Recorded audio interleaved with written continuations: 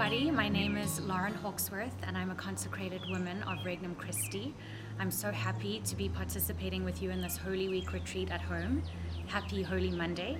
I'm also so happy to share with you the beautiful courtyard of the Consecrated Women here in Atlanta. We have two communities who live in this beautiful home. The community that serves the Consecrated Women nationally, and also the community that serves ministry here in Atlanta.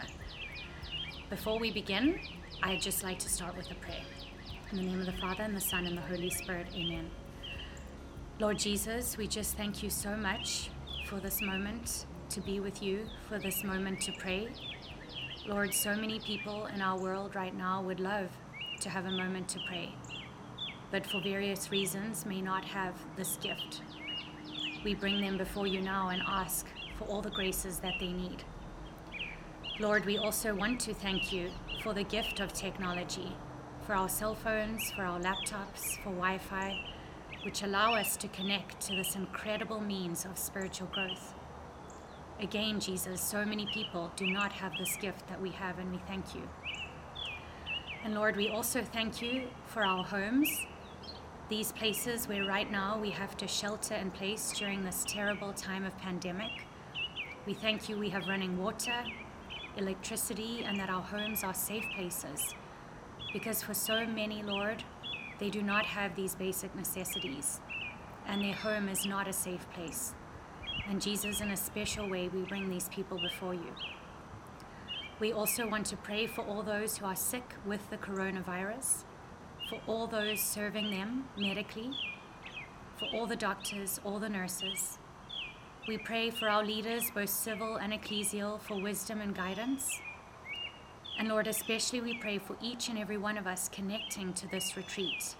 Today and every day this week, we beg you, Jesus, to give us the same graces as if we were receiving this retreat in front of the Blessed Sacrament, with a preacher, with other retreatants. We know, Jesus, that you are above time and space, and you can give us the graces exactly as if we were with you. And Mother Mary, we ask that you come and wrap your mantle around us. In the name of the Father, and the Son, and the Holy Spirit, amen. So today we're going to meditate on the beautiful passage where Mary of Bethany anoints Jesus. So if you have your Magnificat for Holy Week, or if you have your Bible, you can find this passage in John 12, 1 to 11. John 12, 1 to 11. 6 days before Passover, Jesus came to Bethany, where Lazarus was, whom Jesus had raised from the dead. They gave a dinner for him there, and Martha served, while Lazarus was one of those reclining at table with him.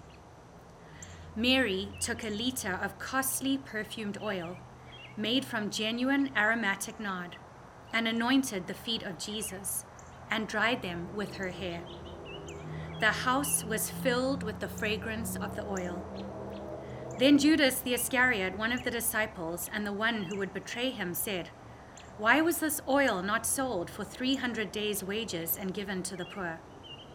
He said this not because he cared about the poor, but because he was a thief and held the money bag and used to steal the contributions. So Jesus said, "Leave her alone. Let her keep this for the day of my burial. You always have the poor with you, but you do not always have me." So before we delve into this actual gospel passage, this beautiful, beautiful passage, let's back up a little and learn more about who this incredible woman, Mary of Bethany, was. Who was this passionate lover of Jesus, this woman that would intrude upon an all-male Jewish dinner and anoint the feet of her Lord and Master? This just didn't come out of nowhere. This friendship began many months and many years before. We can see this in the Gospel of St. Luke, that Jesus would go to the house of Mary and Martha and Lazarus to dine with them, to rest with them, to relax with them. He loved these siblings so deeply. And we know this because when Lazarus was so ill and dying, the way Martha and Mary wrote to Jesus was by saying, "Master, the one you love is ill." And we know that Jesus wept outside the tomb of Lazarus when he saw that he had died. But in a special way, we know Mary had this intimacy with Jesus. And we know this because the gospel tells us she sat at the feet of the Lord, listening to him speak. What an incredible grace she had to sit physically at the physical feet of Jesus and listen to him speak.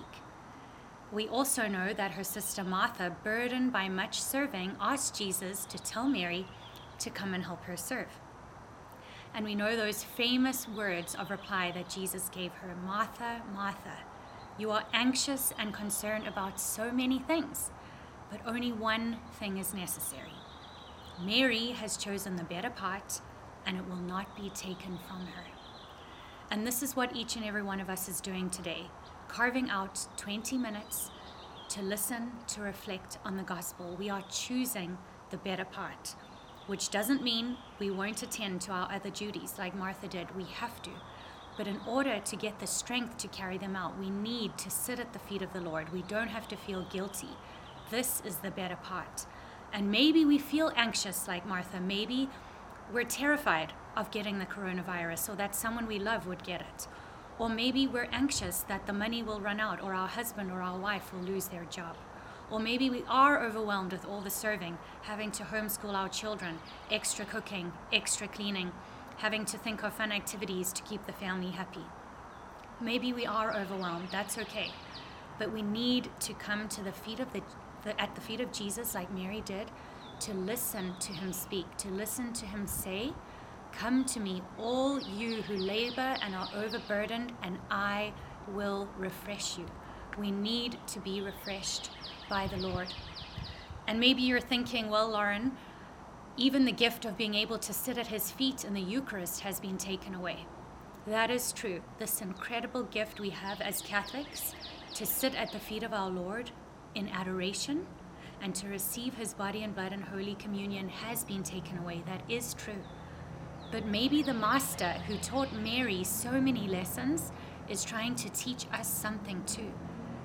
Maybe Jesus is trying to say to us as Catholics, do you not believe that I dwell in your soul, God the Father, God the Son, God the Holy Spirit, as truly as I am present in the Eucharist?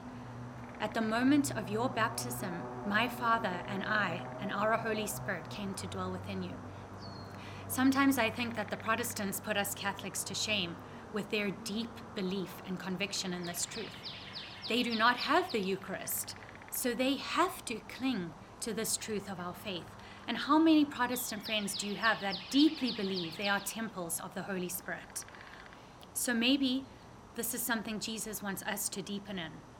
Do we as Catholics, do each one of us personally believe the Trinity lives within us in such a real way? And I would encourage you to ask for that grace if you feel like you do not have it, to beg Jesus to help you believe that he is so deeply and truly present within you. Jesus must have also been so happy to have Mary sitting at his feet. Sometimes we just think of the happiness we get being with him, but our Lord wants to share his heart with us.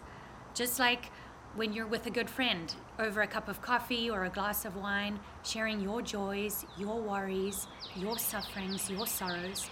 That's what Jesus did with Mary of Bethany. Do you know the heart of Jesus in that way? Can you say that you know the joys, the sorrows, the sufferings of the heart of Jesus? I encourage you this week in your prayer, as you quietly sit in your soul before him, to say, Jesus, share your heart with me. These are the days leading up to your passion. What were you feeling? You knew you only had a few days to live. What was in your heart? Please share that with me. Now we come to the second part of this meditation, this beautiful, beautiful contemplation of Mary anointing the body of Jesus.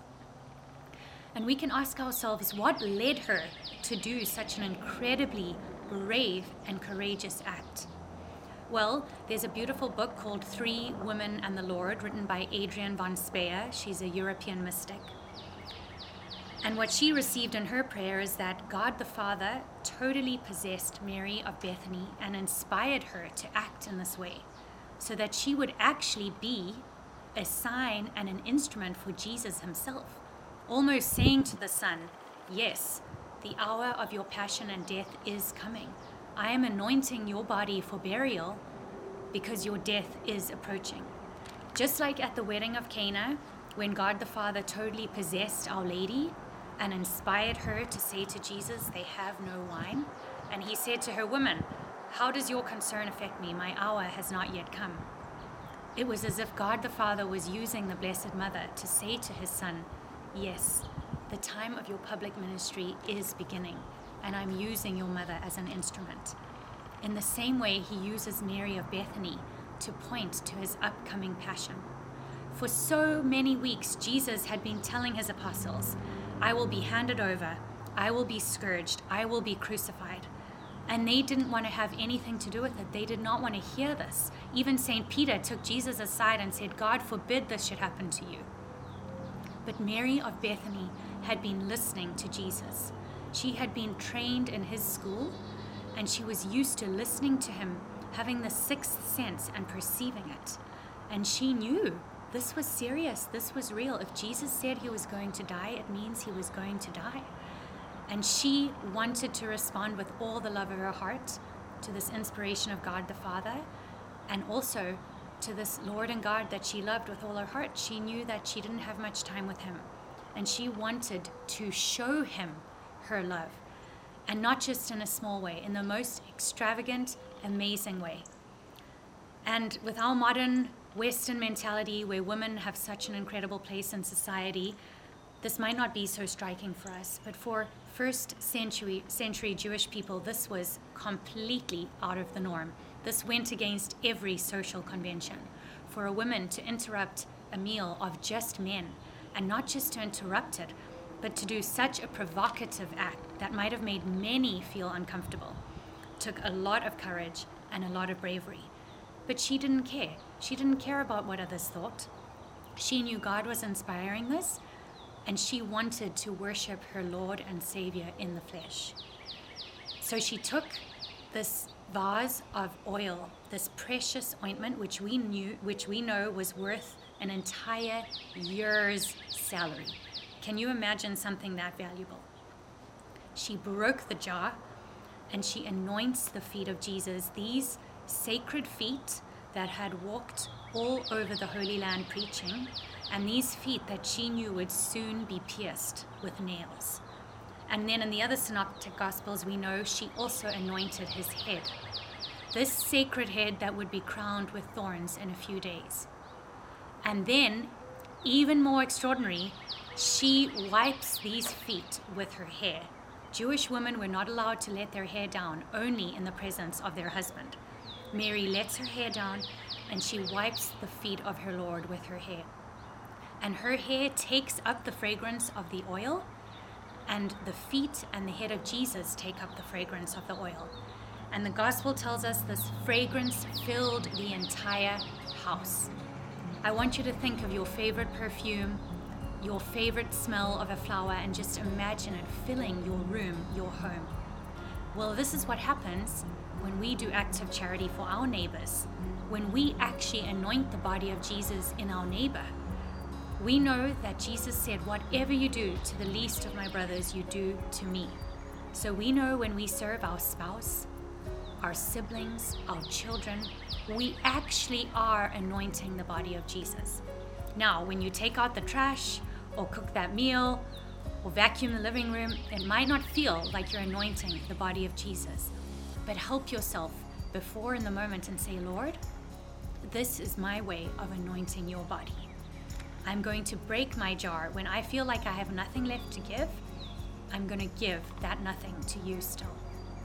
So, my prayer for each one of you in these days is that you can be a Mary of Bethany amidst your Martha activities. You have to continue doing your Martha activities, but take time to be Mary, to sit at the feet of your Master, to know the desires and joys and sorrows of his heart as he prepares to die for us in this most sacred time.